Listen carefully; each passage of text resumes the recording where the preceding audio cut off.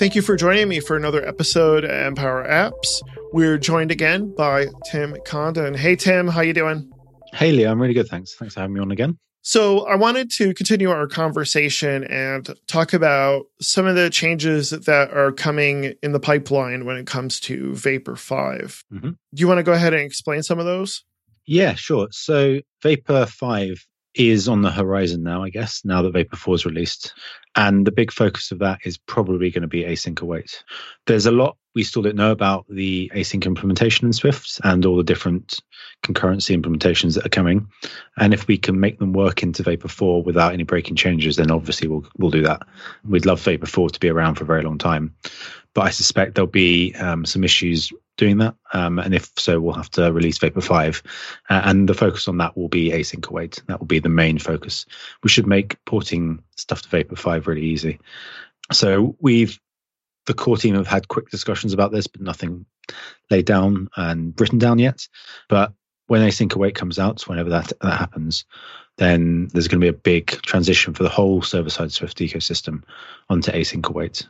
And it's something that the SSWG, which is the Swift Server Working Group, really need to think about and talk about and discuss and decide how we're going to effectively migrate the entire ecosystem over to a new way of working. Yeah, so for those who don't know, the big component or major structure used throughout Swift Neo is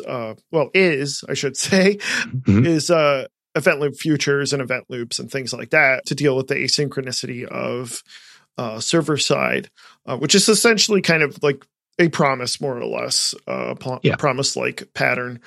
So the idea would be is that would be, I don't want to say removed, but abstracted away into the syntactic sugar of async and await, which is proposed in Swift 6. Is that correct? Yeah, pretty much. I mean, for the most part, Swift Neo is actually fairly concurrent. All of the kind of internals of Swift Neo are mostly concurrent based. And so they won't change at all. But all of the kind of event loop future stuff that most developers interact with will change. And whether there's a second set of APIs or whether there are a new set of APIs depends entirely on how the implementation goes.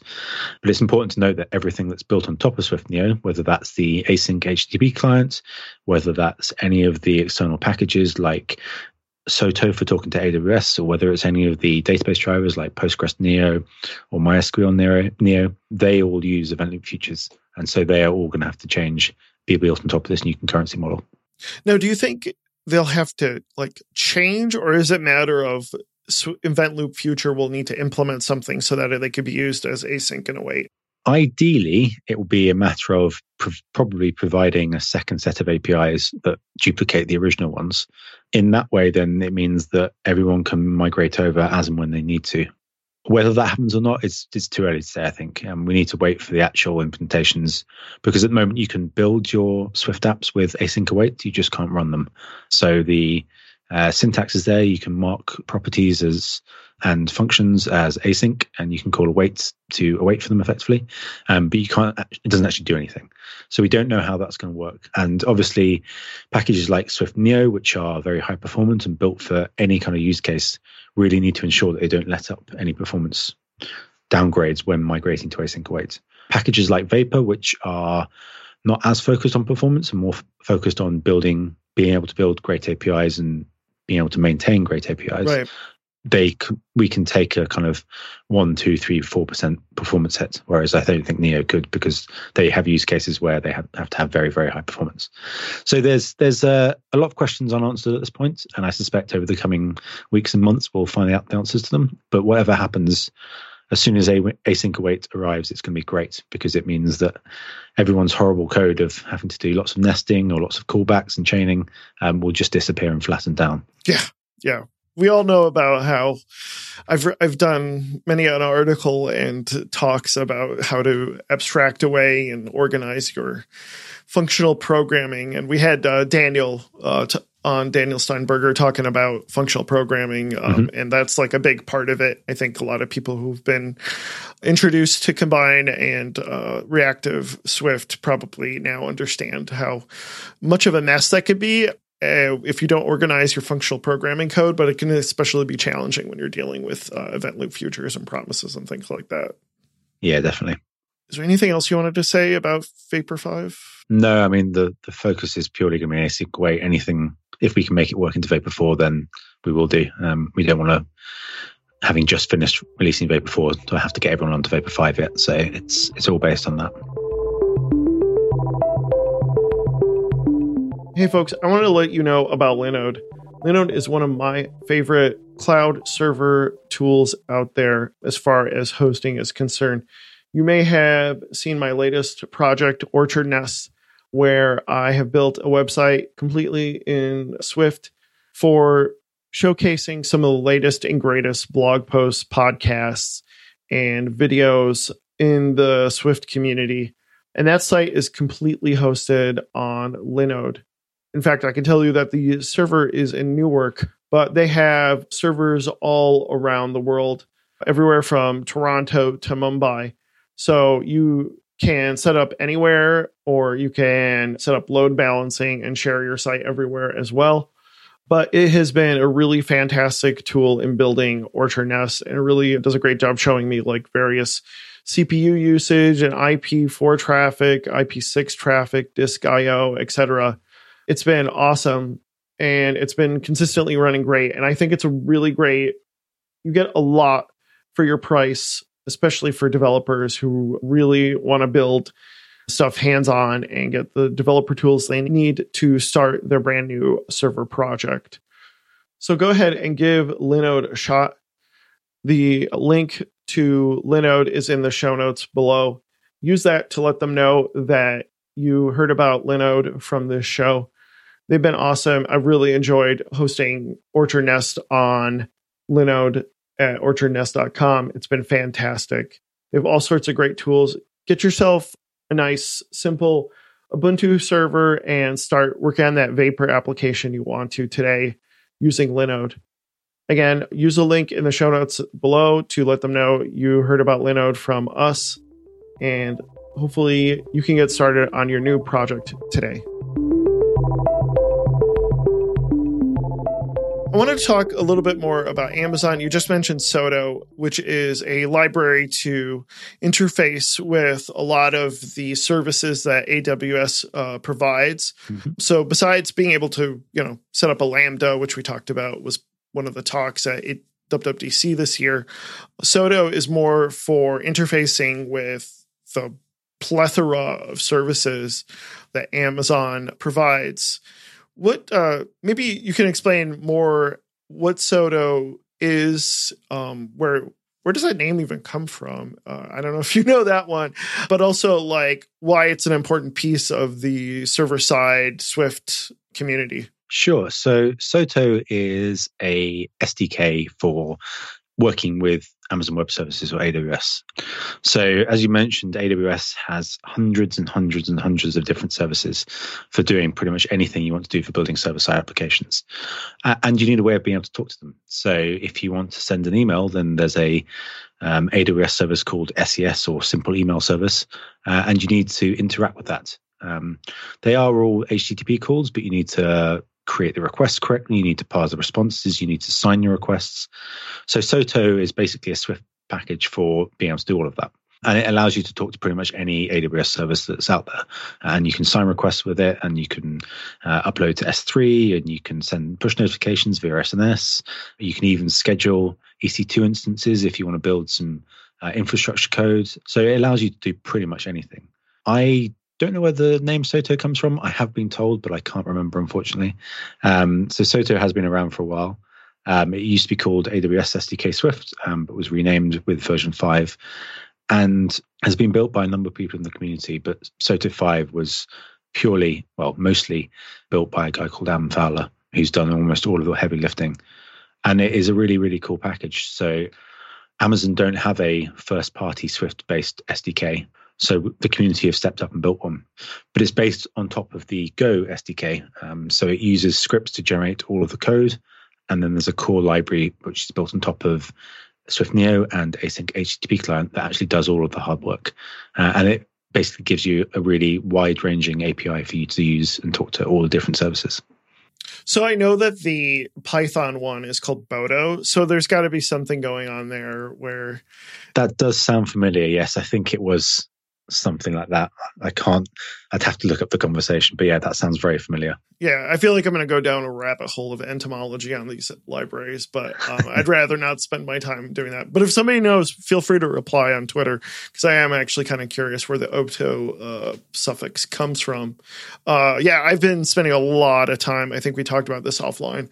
I've been spending a lot of time working with Soto. It's really awesome.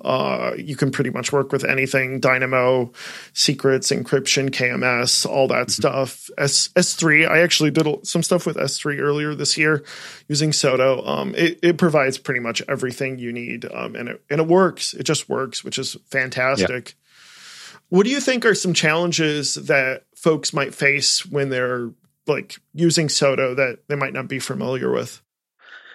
I think the main challenge is just the sheer breadth of services that it talks to. That's true. It's really hard.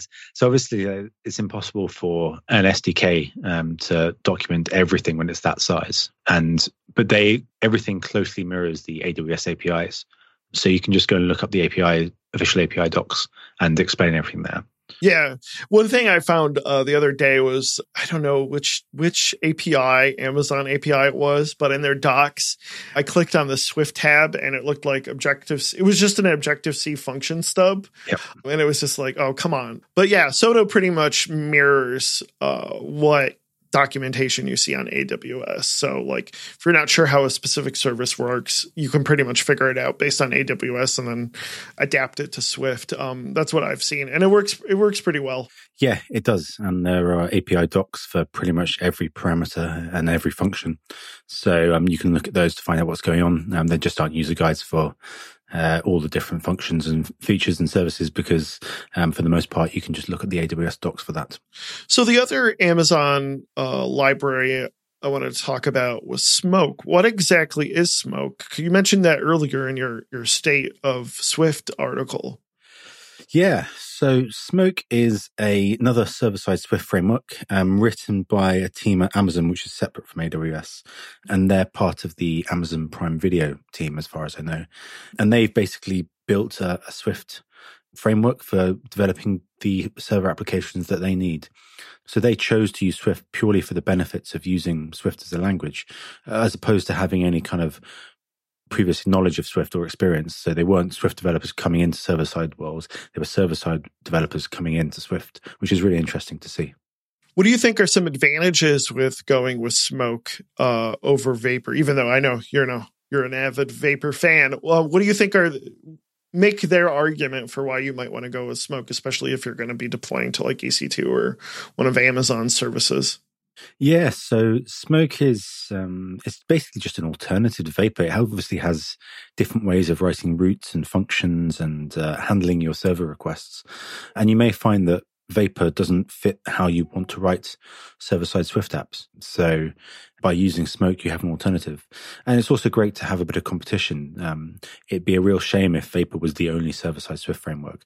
So having different frameworks, trying out different things and pushing each other forward is only going to be great for the server-side Swift ecosystem. Yeah, I would say so too, especially after IBM's dropping out. What's the current state of Katura? Like, has anybody picked it up, or has it pretty much withered? Basically trying to maintain it and keep going. They are actively working on it last time I looked, which is great to see. I'm like really, really happy that it's staying alive. I think they've got a fair bit of work to do, because Katura you could build on top of either Swift Neo or their own networking library. So I think trying to maintain both of those probably isn't going to continue in the long run. So I suspect they'll move to Swift Neo just because then they integrate with the rest of the ecosystem. Yeah, that makes a lot of sense. So yeah, it's really great to see that there's a bit of competition and other frameworks out there. Recently, I saw there's a new framework called Chakmok, which again is built on top of Swift Neo. And so it's awesome to see that there are more and more server-side Swift frameworks. I think if it was just Vapor out there, then it would stagnate a little bit, and competition's good and it drives everyone forward. What are some other packages that folks should know about if they're doing server-side development and want to like maintain a healthy server, besides just like the basic server-side like serving pages and APIs and content like that? Sure. So there's some really interesting low-level stuff that people should look into. Obviously, SwiftLog is one of them, which is a very good logging API. And so that allows you to log all your different requests, log all your different error messages.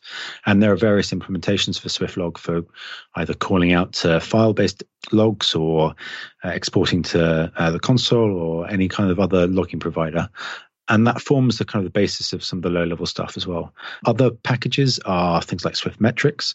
So if you want to collect metrics about your server, about how the performance is going, how long you're taking to handle requests, how long it's taking to parse different parts of your requests, you can look at Swift Metrics. And there's various implementations. So there's a Prometheus implementation for Swift Metrics.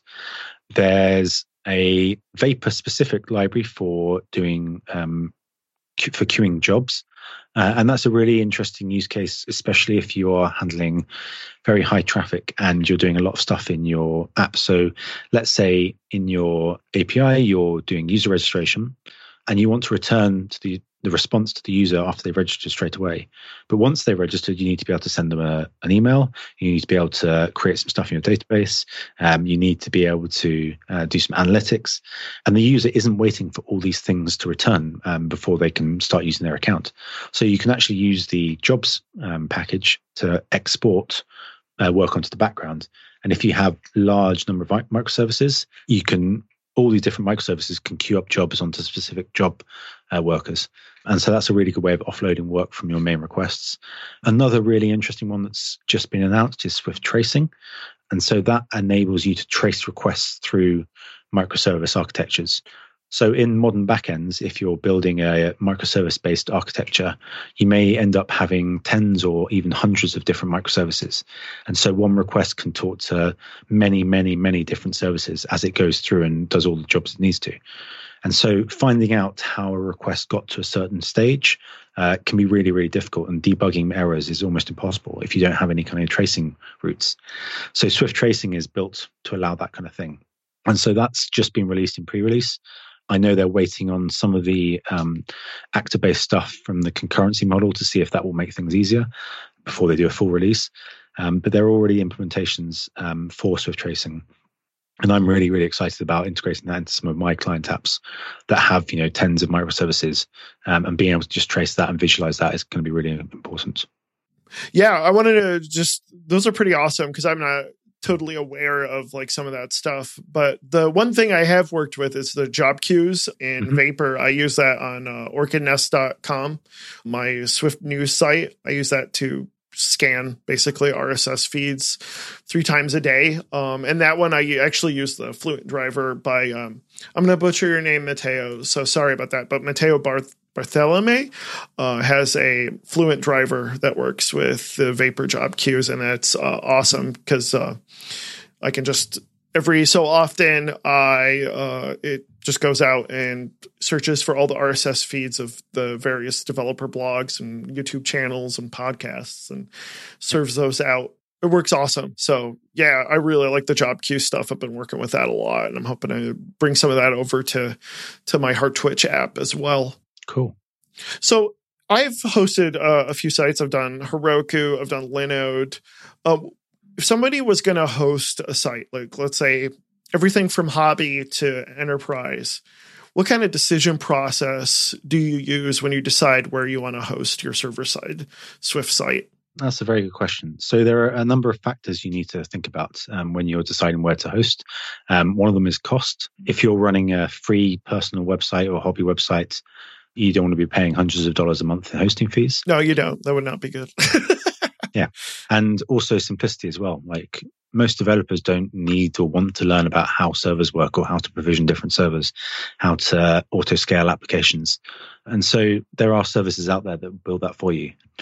So things like Heroku are fantastic for hobby developers who have small apps or small sites where they just want to be able to deploy really quickly. And Heroku is fantastic for that.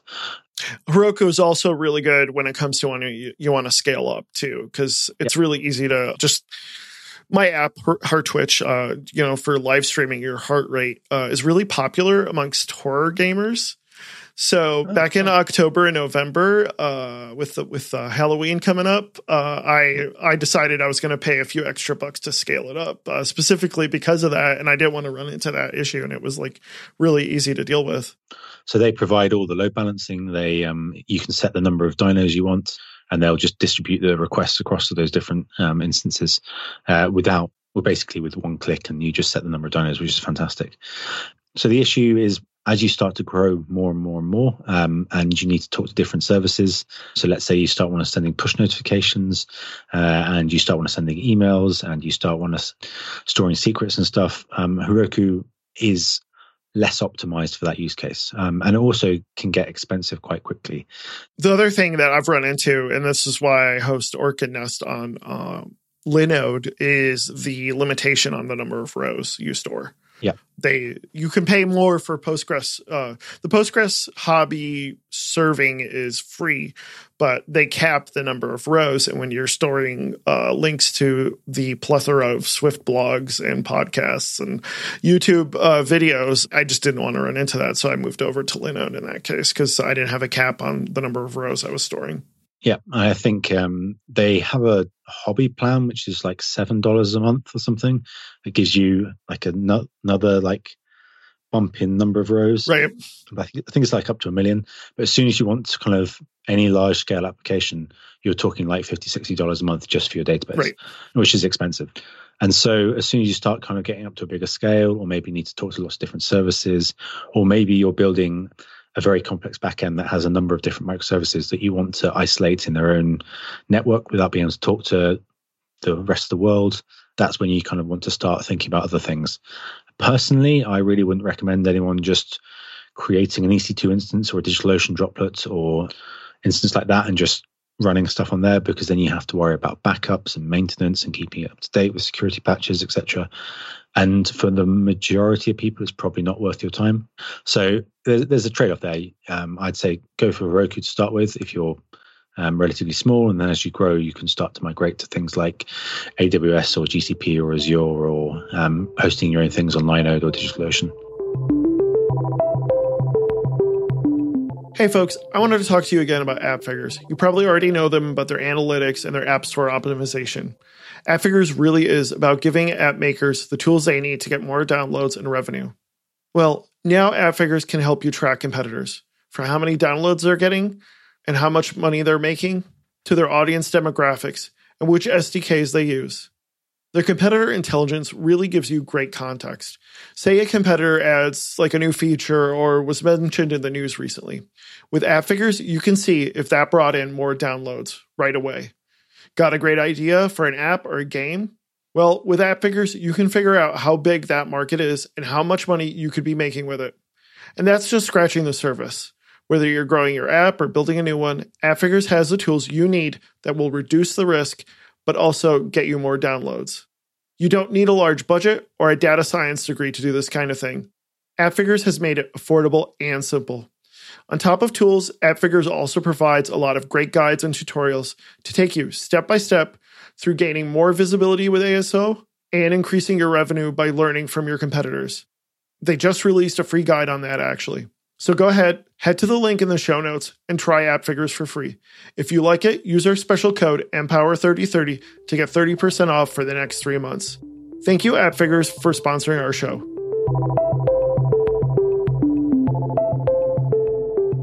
So what have you seen as far as clients' reception to server-side Swift?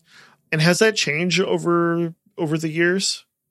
Yeah, definitely. I think so. I've been basically full-time server-side Swift now for 2 years, maybe 2 years.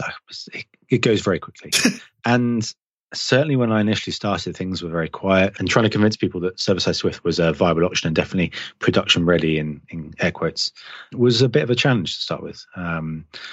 But certainly over the last year or so, definitely, the questions have gone from, is it ready, to how do I do it? I don't find clients asking anymore is it going to be okay to host my site? I think most of the concerns now are around recruiting developers for server-side Swift, okay, because people are really interested to do it, but they're worried about, can they get the number of developers to be able to keep it up as they grow? which is a great place to be because it means there's demand there for people building server-side Swift applications, which means that jobs are going to start coming, which means that there's going to be a pool of developers. And because lots of people already know Swift, finding developers isn't actually going to be that difficult. And I found that myself. Like, I'm currently recruiting myself, and I had 50 people for a single job post, which is awesome to see. And it means there's both demand out there for developers and also a pool of developers to tap into. Yeah, and likewise here, like, I've gotten more demand for like actual server-side work as well from clients. So like you can kind of tell that tipping point kind of was reached this year, I feel like. And it's funny because I remember maybe 10 years ago, 5 years ago, whenever it was, when people thought it was crazy to do server-side JavaScript development. And they were like, this is stupid. Like, this is a dumb hobby project. And now it's like Node is by far the most popular server-side suite out there as far as building a server-side app. And I kind of feel like, I said this last time, but like Swift is kind of that same sort of trajectory of like, it reaches a tipping point and then it's like, oh yeah, this is normal to do server-side Swift development. Yeah, and you can follow the trajectory of both Node.js or Go or Rust or Swift and basically plot the path and see where it is. And Swift is definitely in a healthy place in terms of its growth. Right. Yeah, exactly. What are some common mistakes that perhaps like iOS developers might make when they're building a server-side Swift application? Yeah, so there's definitely a different way of thinking when you're building applications for the server as opposed to building applications for the client. And the biggest change is that you no longer have one user. So if you're building an iOS app, you almost always, in fact, always only have one user at a time, which means that you can just store stuff in singletons, you can store stuff in memory without having to really worry about cross-contaminating different users. On the server, you can't do that. If you start storing like the currently logged in user in memory in just like a singleton, and then every user who sends a request is going to be able to access that. So you need to be able to think about how your users are accessing your application and how you're going to keep them separate. And then also things like scaling as well. So if you're planning to build an app that needs to scale, you can't store stuff in memory. You need to use a cache like Redis. You need to make sure you store stuff in the database properly. And also ensuring that you account for errors as well. So building an iOS app, if you hit an error case, you might fatal error or force unwrap something because 99% of the time it's not going to crash. And if it does crash, the user can just open the app again. It's not a problem. If you cause a crash in your server-side app, that takes down your server app for every user currently using it. So you need to be able to handle errors correctly and worry about the use cases that you might not necessarily hit all the time because you will hit them at some point. So we touched on this when we talked about Windows, but what's the state of development outside of macOS and Xcode? Because I had a transition period between trying to sell my MacBook Pro and waiting for my new Apple Silicon MacBook Air, where I tried doing development on an old Linux netbook, which sucked. Not because of the software, but because of the hardware. But it was kind of interesting seeing what's out there, especially like Visual Studio Code and things like that. What have you seen as far as developing on like Swift on Linux or Windows? So I know there are people who use Linux day in, day out to develop Swift applications. I know they're out there. I know that certainly people on the Swift WASM team primarily use VS Code for development, and anyone using Linux will use Atom or VS Code or even Vim or something like that. And they're all built on top of SourceKit and SourceKit LSP, which provides basically a way of getting auto-completion and code highlighting and syntax highlighting and be able to click through to definitions. I've seen a couple of posts on how to use it. I know there was a post on raywendelit.com. One of my authors wrote a post about it. And as far as I understand, it works, but I am pretty sure it's not anywhere near as good as Xcode at the moment, which is a little bit disappointing to see because the SourceKit LSP project was announced over a year ago, definitely. And I would have hoped there'd be more movement on it by now. I suspect now that Swift is ABI stable, and as soon as things like concurrency are landed in the language, there'll be a bigger demand and more time to spend on improving SourceKit and making sure it integrates properly.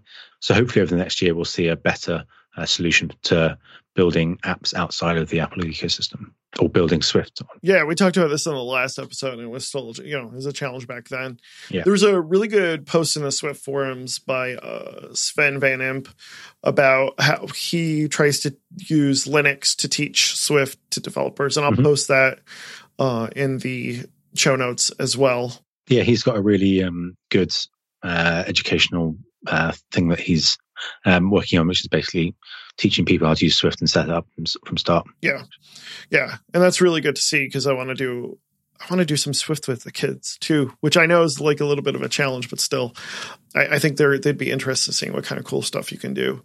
Yeah, the Playgrounds app on iPad is actually really good for that. Yeah, I have to say. Yeah, I've played with that a few times, and it does teach the basics. But at some point, you definitely need a proper IDE to be able to build on. So before we close out, Tim, where do you see the future of server-side Swift and Vapor at the end of next year? If the trajectory continues as it has been over the previous year, it's only going to get better. I think this year we'll see async await land, or I really hope we do see it land properly. And that's going to open up server-side Swift development to a lot more people. It's going to simplify developing apps on the server. And it's kind of one of the last missing pieces for people to be able to jump on board and use Swift as a proper language. Once it has a decent concurrency model that works, it should make a huge difference. So I'm just excited, like having seen the number of packages that were released this year for server-side Swift specific stuff. I can only hope that continues, and integrations with more services such as AWS or integrating with GitHub and things like that. I hope we'll see that over the coming year as well. Do you think async in a way is just a matter of something that's going to be talked about at WWDC this year? Like, is that kind of the timeline for it, you think? I mean, obviously I'm just speculating here. I have no idea, but I would think it would land before WWDC next year, because if they announce at WWDC, that means it's not going to land until September. And given that there are already implementations for most stuff, I suspect it will be sooner than 9 months. Interesting. Okay. I suspect we'll start to see things like the structured concurrency implementation land maybe March time, potentially. So we're talking like Xcode 12.4, 12.5, something like that. Yeah, potentially. Okay.